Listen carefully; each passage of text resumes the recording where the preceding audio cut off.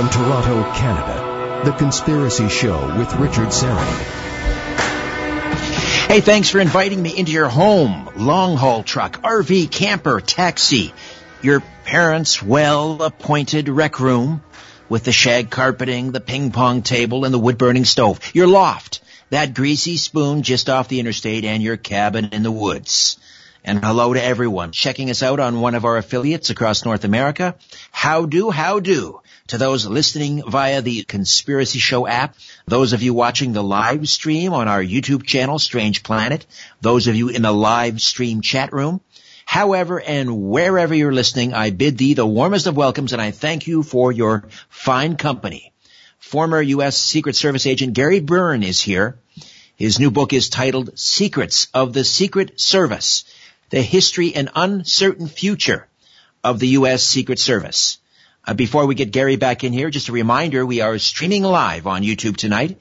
Go to my YouTube channel, Strange Planet, and don't forget to hit that red sub button. Next week on the program, author-researcher John Potash will be here. Several years ago, John wrote a very controversial book called Drugs as Weapons Against Us, and that has now been turned into a documentary film. He'll be here to tell us all about it. That's next week on The Conspiracy Show. Gary Byrne is a former Secret Service agent who helped protect the Clinton White House in the 1990s. He is the author of Crisis of Character and his latest, Secrets of the Secret Service, The History and Uncertain Future of the U.S. Secret Service. Let me remind listeners, we're going to open the phone lines as well. If you'd like to weigh in with a question or comment about the history of the Secret Service or what's happening now, where did it go wrong? We've had a number of instances, of course, where the Secret Service has been disgraced. You may recall that Bitcoin heist involving a Secret Service member. Then back in 2012, we had the Secret Service, I believe it was in Colombia. They were there protecting the president, and there was kind of an all-night drunken party involving prostitutes and so forth. There have been a number of security breaches at the White House. We'll get into that as well. If you'd like to weigh in with a question or comment, phone lines now open at 416-360-0740. That's in the Greater Toronto area, 416-360-0740. Toll free from just about anywhere, 1-866-740-4740. 1-866-740-4740. Let's talk about some recent security breaches at the White House. What's happening? How does something like that happen? How does, for example, a recent incident at the Trump White House. Walk us through. What do you think is going wrong here? Well, again, it comes down to the Secret Service's management style. They're trying to do, if they need 1,000 people, they're trying to do it with 700. And they're exhausting these guys. And I can't overstate that enough. I hate to sound like but that's where you have to start. You have to start with your manpower. And just to give you a quick example, the average uniform division officer at the White House makes, depending on how long he's been on the job, let's say he makes between $70,000 and $90,000 a year. Some of those guys in 2017 made $235,000 a year. They made more than the Secretary of Homeland Security because they're working so much overtime. But to get back to what causes the fatigue, they get distracted, they're tired, and they're stretched manpower-wise. And where they might need 25 agents to hold down and officers to hold down a perimeter or 50, they're using, they're using 35 instead of using 50 because they're stretched. People make mistakes. And the truth of the matter is that they also have a very young workforce. Their turnover rate is incredible in the last 10 years. So those are all factors that people need to look at.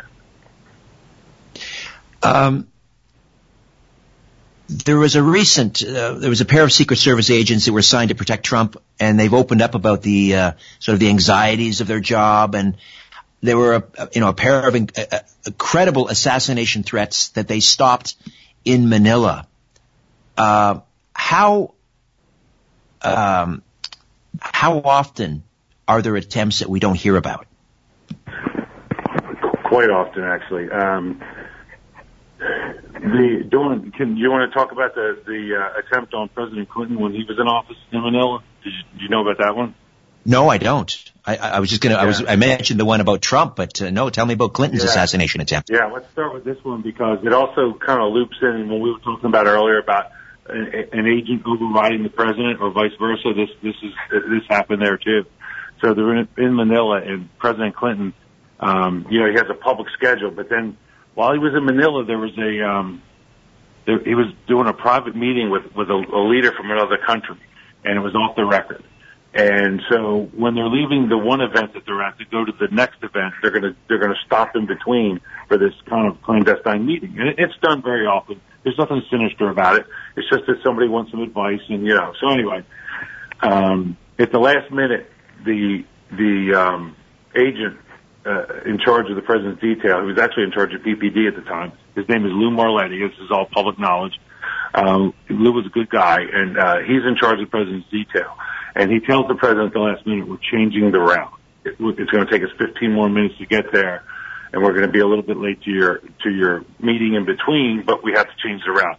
And President Clinton was upset about it, and he really went off on Lou. But Lou stuck to his guns. And the information he got came from the U.S. Army was helping the Secret Service with doing some surveillance. And the U.S. Army said that they believed they had a viable threat on a bridge, and that there could be possible explosives on a bridge. So they took the secondary route, and the president made his meeting and everything. When they went to the bridge and they did an investigation, they found a bomb with more than 25 pounds of explosives. It would have completely destroyed the entire motorcade. It was a real threat, and Lou Marletti saved President Clinton's life, absolutely.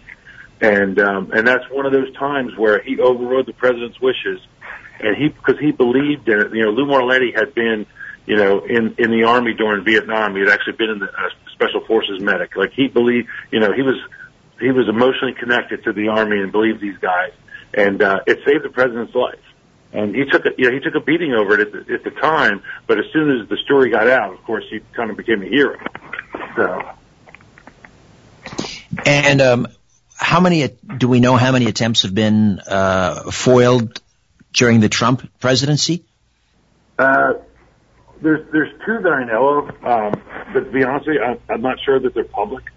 But if you know of an attempt, tell me about it. And I'm sure I know most of them, but there's two I know. I'm not sure if they're public or not. Well, there was the one also in the Philippines during the Asian 50 Summit. That was in November 2017. Right, similar situation. And they, actually a very similar situation. And it was detected and it was thwarted.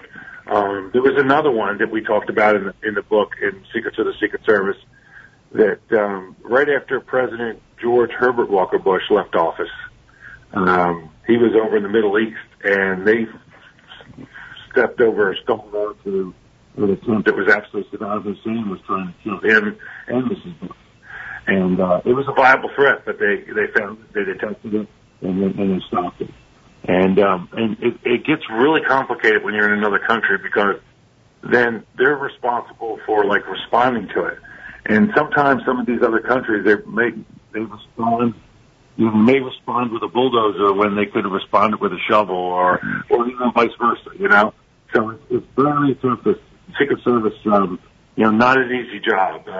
Especially if those guys that are making those decisions, that are on the ground with the protectee, because they're protecting the president, but they're involved in it too.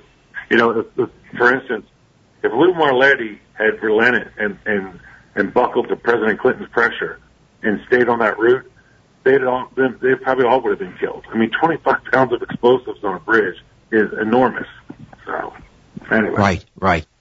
The groundwork, let's say a president is coming and he's going to be staying in a hotel. Let's say in Toronto. They're coming to Toronto for a G20 or a G7, and they're going to stay let's say they're staying at the Fairmont York Hotel. How much in advance does the Secret Service come to vet hotel employees, to scour the hotel, et cetera, et cetera? How much, walk me through how much groundwork is involved here in advance? Yeah. So the minimum is about 3 weeks, preferably a month or more. They could do a lot of the research that they need to do. Somebody can do it really from Washington D.C. from a laptop. You get a list of the names of the employees. You start running them.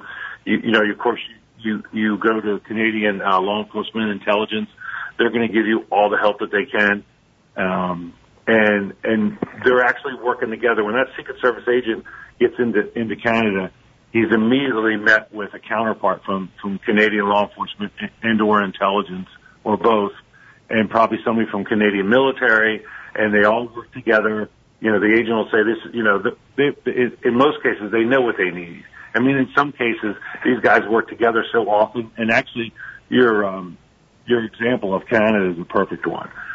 They go there so often that these guys are probably friends already. They know each other, and they're passing each other the information before the guy even lands on the ground. And then you have to get bodies. You have to get law enforcement bodies from the Canadian police department, and you have to get cooperation from the hotel. And of course, everybody's more than willing to cooperate with you.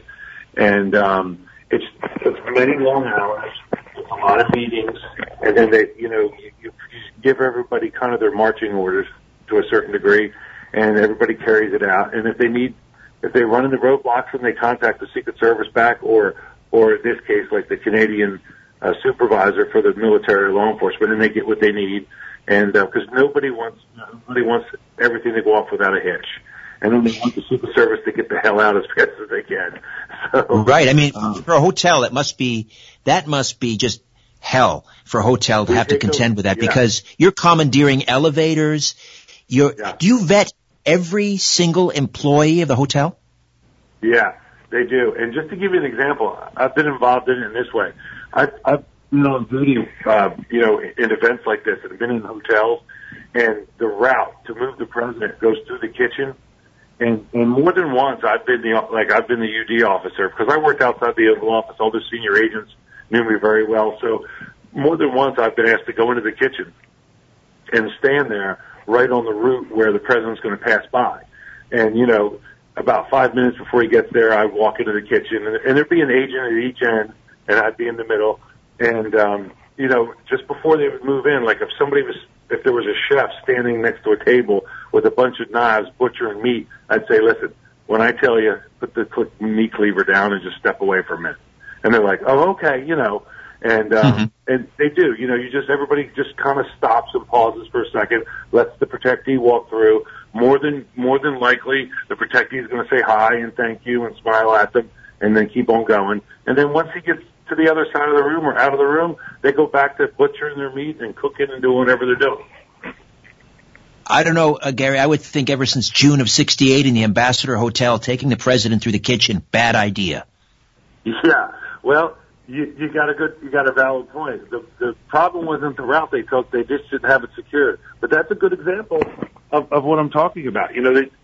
Their ideal of taking them to the kitchen was great to avoid the crowd. The problem was it wasn't secured. They didn't have real protection. I mean, I love Rosie Greer, but he was a good football player and probably a very good minister. But they just didn't have enough security. They weren't doing real security. So. Well, in '68, presidential candidates weren't afforded Secret Service protection. Are they today? Yes. Yes, they are. And it's kind of, again, we improve things by disasters, And so after RFK gets killed, they pass a law. They start doing protection for, the word they use is viable candidate. So who's to decide who's a viable candidate? So this election coming up in 2020 is going to be a very, very tough election for the Secret Service, because at some point there could be as many as 15 viable candidates on the Democratic side. So you can imagine the Secret Service will be stretched way beyond their limits.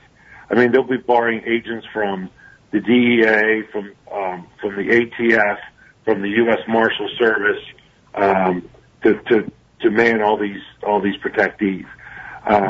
It gets very cumbersome, but that's the terminology they use. And the way who decides it's a viable candidate, it's the Secret Service a little bit, and then there's a group of about 6. There's like 3 people from senior government agencies, like senior people from government agencies, and then 3 people in the Washington, D.C. area that they're not necessarily government employees, and they kind of sift through the information and they suggest to the Secret Service and the President, look, these guys are really viable candidates. And in some cases, the President can say, well, you're not providing a protection to this certain person, but I know from the Secret Service that this is a viable threat against them, so we're going to protect them too. And the Secret Service never says no. And that's good and that's bad. So, right, therein lies the problem, right? Yeah. They don't say no. We'll come back to that. Let me grab a call here. Melanie has been waiting patiently and she's checking in from Toronto. Good evening, good morning, Melanie. Welcome to the Conspiracy Show. Thank you, and a Happy New Year to everybody. I was wondering, Likewise. What do you think of the scenario? You're protecting the President of the United States, but you're also in the same room with another foreign, let's say, President or Prime Minister, leader of a country, and he has his detail to protect him, and they're armed. How do you know that one of those men or women would not be a threat to your president, because all these other people are also armed, protecting, supposedly, let's say Putin or Xi Jinping. How do you determine whether do you vet their people out also and they vet your people out? How is that done? And also the second question, very quickly, what do you feel should be done in North America with the bad press policing has gotten? You knowing the system, how would you correct that if you were in charge? Excellent questions, Melanie. Let's tackle that first one first. How the foreign leaders' security detail? How do you know to trust them? Great question. I'll tell you what. I'm gonna throw a bone to a friend of mine. I hope your listeners still listening. Write this name down. Dan Emmett. His name is Dan Emmett. He's a former Secret Service agent that wrote a book, and he tells you a terrifying story in his book about that exact thing. And basically what you do is, let's say the country is Israel. Not an issue. We work together with them all the time. Let's say the country is one of the African countries that we're at odds with. And the security, we have questions about their security. The Secret Service, basically what they do is they double up with the agents. And the presidents we protect, because I've seen this happen with Clinton, where, he'll be in the Oval Office and all of a sudden he'll look up and 2 or 3 agents will walk in because they have some concerns about somebody in the office. And they'll double up and they will, protect them. And if they think it's necessary, they will, ask the security from the other, country to back up a little bit. And give the protectees a little bit of room. I've been in the room when it's happened. I've been outside the Oval Office when similar things are happened. But this guy I used to work with, Dan Emmett, wrote a great story about that. That happened to him. So, great question. And what was the second follow-up question? It had to do with the bad press the president's getting, I guess.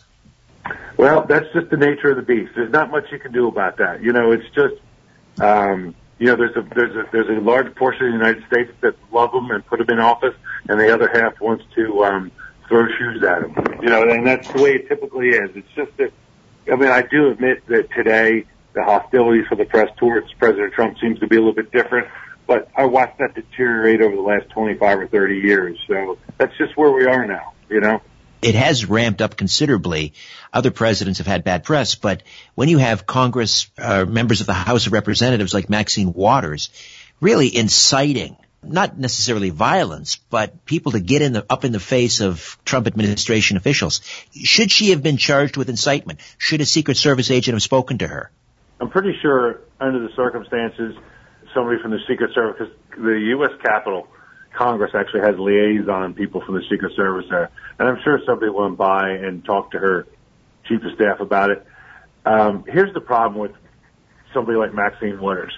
There's always a group of people out there that are easy to incite. And it doesn't mean that they're crazy. It means that they're, in some cases, in my experiences, which have been over 29 years. They're high strung, and if the right person triggers them, and they do, basically my point is that kind of rhetoric from somebody like Maxine Waters is going to get somebody hurt.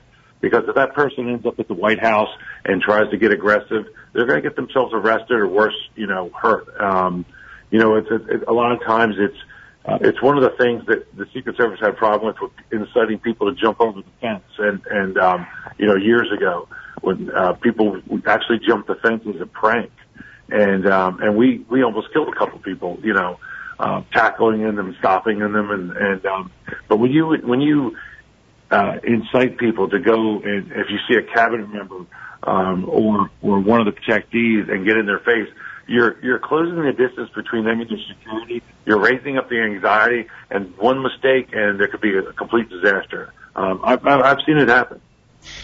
Gary Byrne, former Secret Service agent, and a terrific new book, Secrets of the Secret Service, The History and Uncertain Future of the U.S. Secret Service. Back with more of The Conspiracy Show right after this.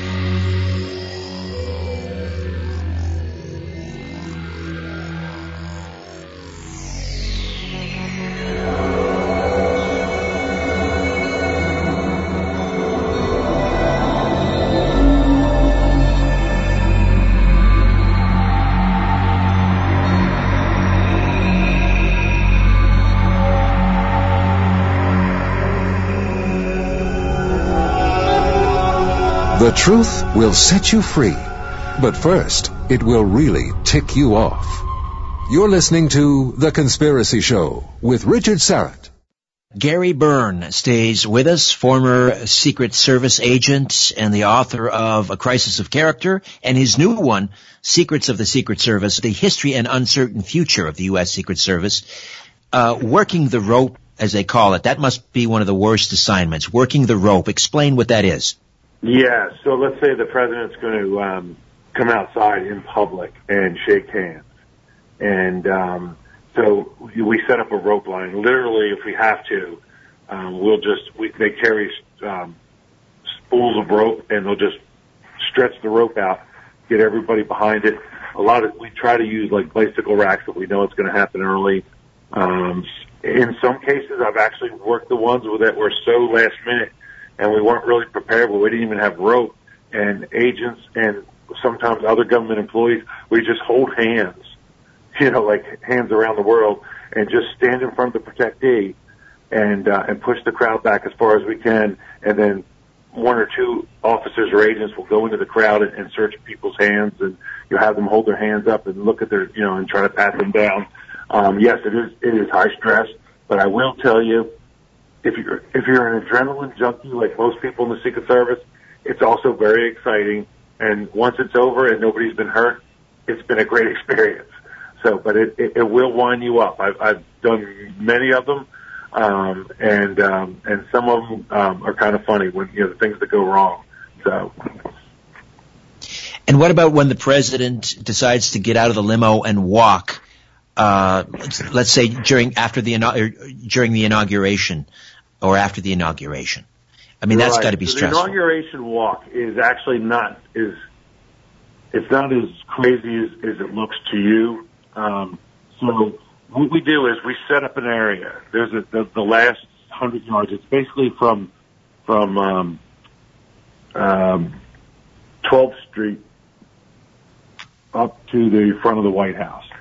So the whole area is secured, but when you get to that point, the Secret Service is taking steps to make sure that every avenue or approach that you could possibly do with a rifle is thwarted. It's either being looked at. It's the counter snipers up there. They know all the buildings around the White House area. The roofs of the buildings are alarmed, and they ring right to the Secret Service. The windows are sealed up and closed, that type of thing. everybody that gets into that area goes through a metal detector, so you don't have a weapon or a satchel bomb or anything like that. I mean, that's one of the things they do pretty good, and they don't skimp on anything,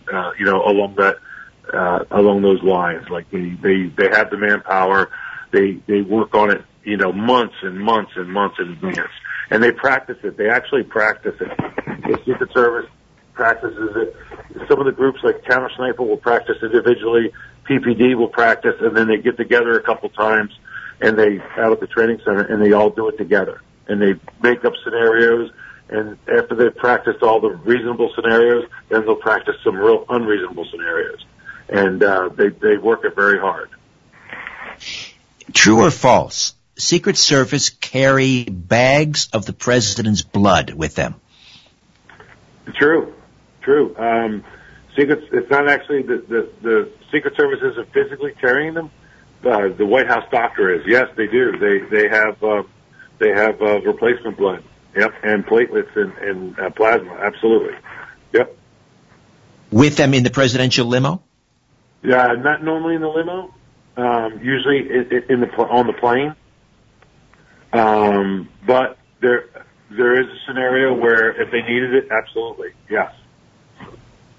And when the president is traveling, is the route planned out so that the president is never further than X number of miles from a medical facility?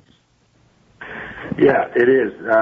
What they do is, first off, not to mess your question up, but the most important thing is not most important, but one of the important things is that Air Force One is also a hospital.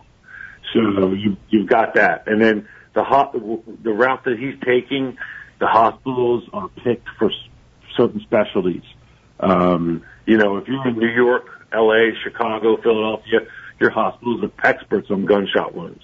Most of them are because of just the crime in the city. Right. And let's say if a president has a special health issue, which I'm not aware of any with President Trump, and I'm not really.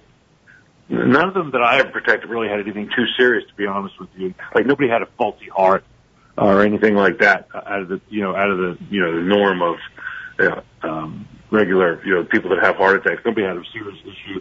So, but they do pick routes.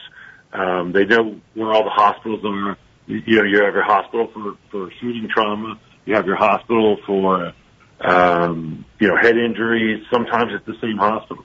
And they are put on standby, and they have agents standing by at the hospital in case something goes wrong. And this is some of the lessons that they've learned from the attempted Reagan assassination.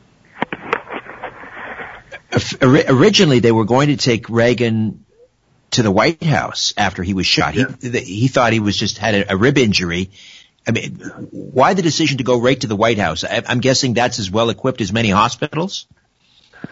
No, well, yes and no. There is a doctor there, but it's pure reactional instinct. The safest place to have them is inside that fence line. You've got hundreds of uniformed division officers around them, around the complex. In the complex, you've got 50 agents.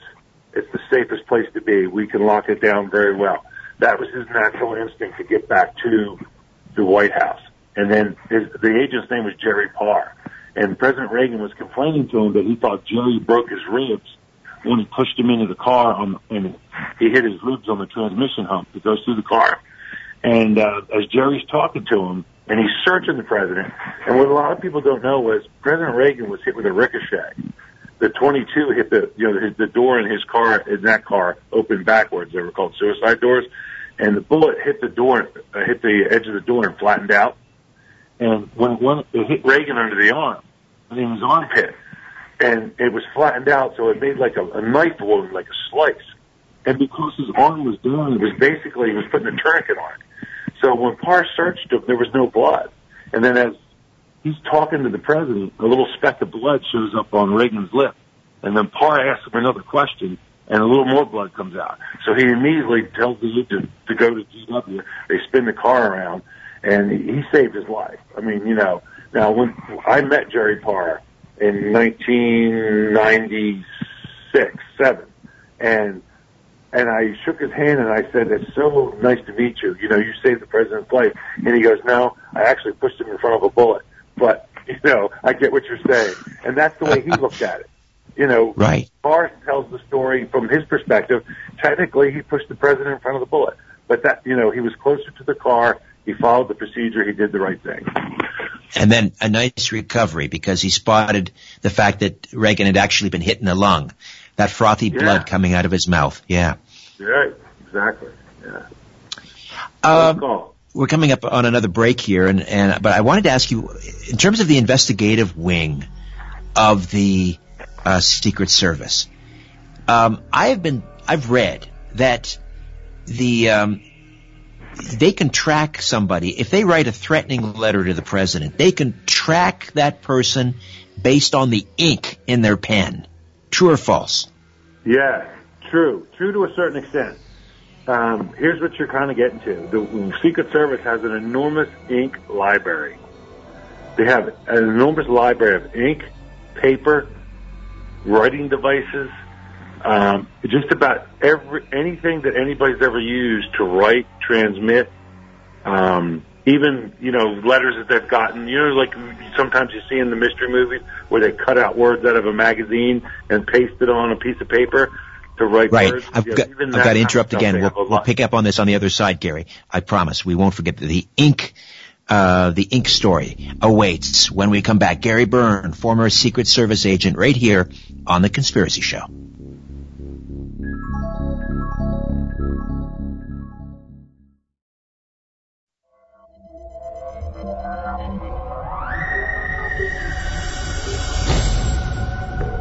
You want the truth? You can handle the truth. The Conspiracy Show with Richard Syrett. Welcome back. Gary Byrne stays with us, a former U.S. Secret Service agent, and his new book, Secrets of the Secret Service, The History and Uncertain Future of the U.S. Secret Service. Before the break, we were talking about how the Secret Service have a way of tracking people, and it's in your desk drawer. It's a pen. The ink in your pen can be used to track the location of someone who is, let's say, writing threatening letters and so forth. Before the interruption, you were discussing that point, Gary. Yeah, they have basically a library of paper, inks, even writing devices, as I mentioned earlier, of inks that come from chemicals, inks that are made from berries, inks that are made from even blood. They have a history or a library of all this stuff.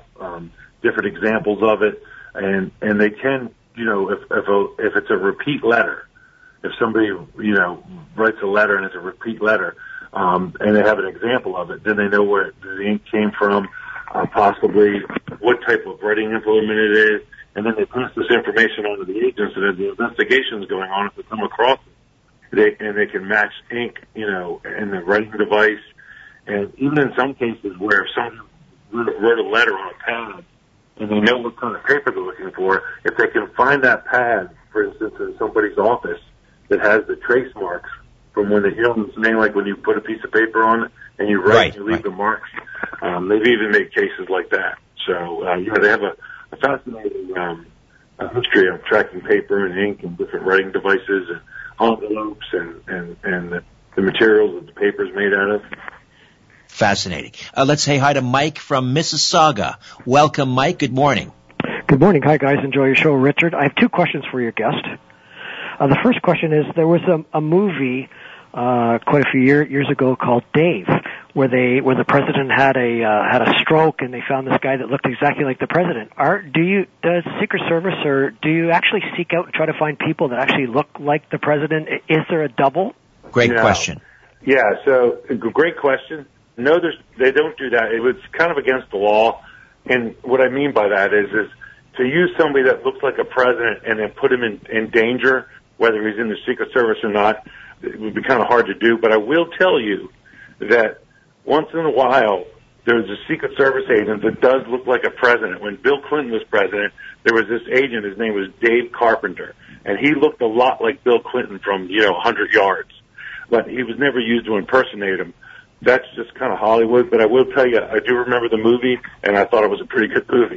But again, the law kind of prohibits you from doing that in this country. Yeah, my second question is, what was the worst threat that you guys found to be actually true, where you actually, thwarted something that was, that could have led to, some major damage? Earlier, during President Clinton's time, when he was in Manila, they found a bomb on one of the underneath a bridge on a roadway that he was supposed to take, and it was about 25 pounds of explosives. That was pretty serious. And there was some other ones.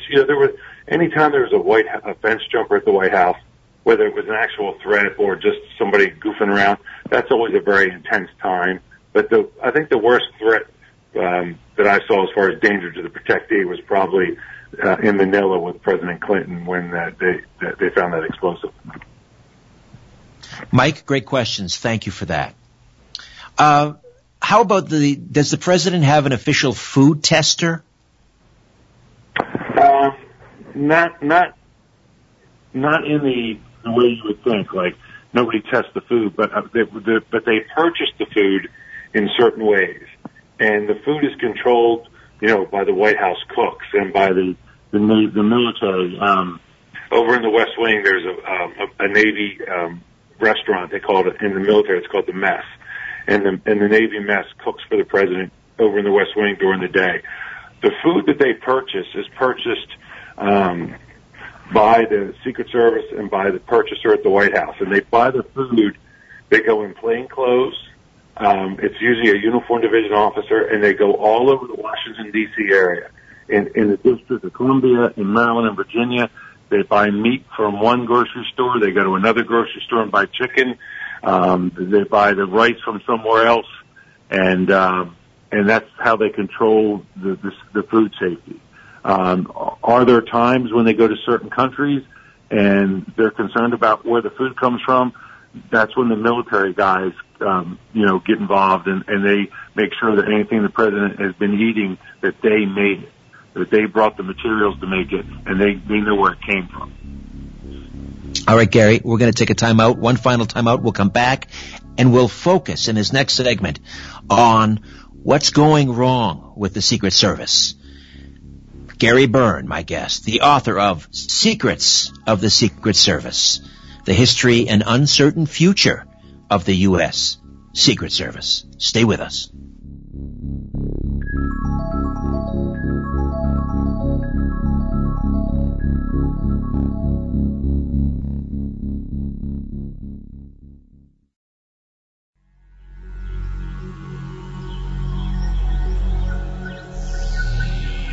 Where there's smoke, there's The Conspiracy Show with Richard Syrett.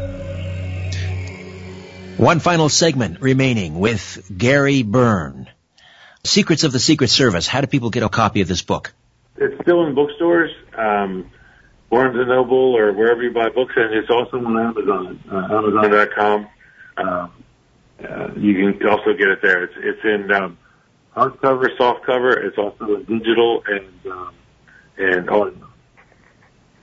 Now, my very basic understanding is when organizations begin to fray at the edges and buckle under pressure, often it has to do with mission creep. So is that the case with the Secret Service, that it's the growing demands on the agency? Is it something more to do with bureaucratic battles, tight budgeting? What's going on? It's kind of all of the above. Mission creep is actually a good place to start. The Secret Service's original mission was fighting counterfeit, and then protection. And now they also do credit card and cellular phone fraud, and they also, of course, everybody's involved in anti-terrorism a little bit. And then there's also, they do investigation into human trafficking, and not that these things aren't important, but they're putting so much demand on the Secret Service. And the Secret Service is guilty of a couple things that all government agencies, especially law enforcement, are. They never say no. They don't ever want to tell a president or a cabinet member or a congressperson, No, because they want their budget to expand. Every government director of an agency wants more money, a bigger budget, more employees. It's almost like they're trying to make themselves a little emperor. And I talk about many cases in Secrets of the Secret Service. I talk about one where a former director in 2014 had to admit publicly that with a $2 billion budget, that's B as in billion, he could not explain to Congress where the money came from, how he spent it. They didn't have an accountant or an accounting system, and he couldn't verify that he even spent all the money. And so it's just one of those things where if you're looking for a sign that a government agency's gotten so big that it can't get out of its own way, that the modern day Secret Service is a good example, and it's one of the agencies we should try to fix first, because they have one of the most important jobs. You know, protecting the president is protecting the continuity of our government, and protecting our counterfeit is a big deal too. Protecting against counterfeit. The Secret So Service, it seems like one of the biggest obstacles to the agency protecting the president is the president. Sometimes, I mean, you can make that argument, absolutely, but that's what the job is. And my take on it is, and I saw this with the people I protected. Yes, they do have some very aggressive lifestyles. You know, George Herbert Walker Bush loved to get in his speedboat and go 70 miles an hour. And the Secret Service had such a hard time keeping up with him. They actually went to the boat builder and asked him to slow his boat down, and they said no. And then they went to him and said, okay, then build us 2 boats that are a little bit faster. You know, so the protectees are the problem at the time, or sometimes, but you have to adapt to their lifestyle. And I mean, there's limits to it. There are points where Secret Service directors go to the presidents and say, look, this is just too risky, and we just cannot, protect you under these circumstances. And they usually, capitulate. But the problem is the service is so expanded, and they're doing so many things, and they have so many problems with retention. Years ago, agents never left a job, but they're leaving in droves now. I interviewed at least 100 agents that were leaving, and uniform division officers. There's 1,300 uniform division officers in the Washington D.C. area. In the next 3 to 5 years, 75% of them can retire, and they're basically about to collapse. They've got a lot of issues they have to address. Well, when I mentioned, the president being the obstacle, I wasn't referring necessarily to the president deciding I want to get out of the limo and I want to kiss babies. Right. More to do with the president and his administration expanding the agency's mission, particularly, let's say, in the wake of 9/11 and the George W. Bush administration. You're exactly right. One of the biggest mistakes they ever made with the Secret Service was taking it out of the Treasury and putting it in Homeland Security. And don't get me wrong, I worked for Homeland Security, and there's a lot of important jobs in there. But to put all those agencies under one umbrella, especially the Secret Service, in my view, in hindsight, was a big mistake. And give me an example of things that the Secret Service is doing now that they weren't doing pre-9/11.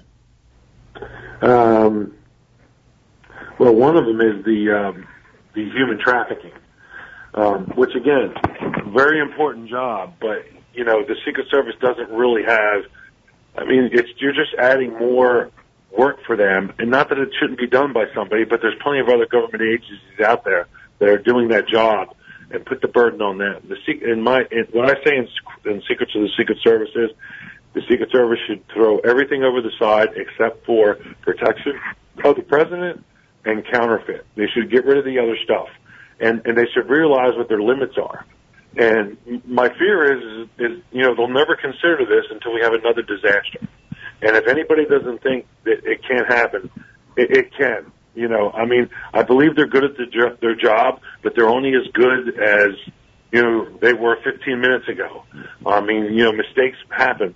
I talked about the fatigue and the exhaustion of the employees.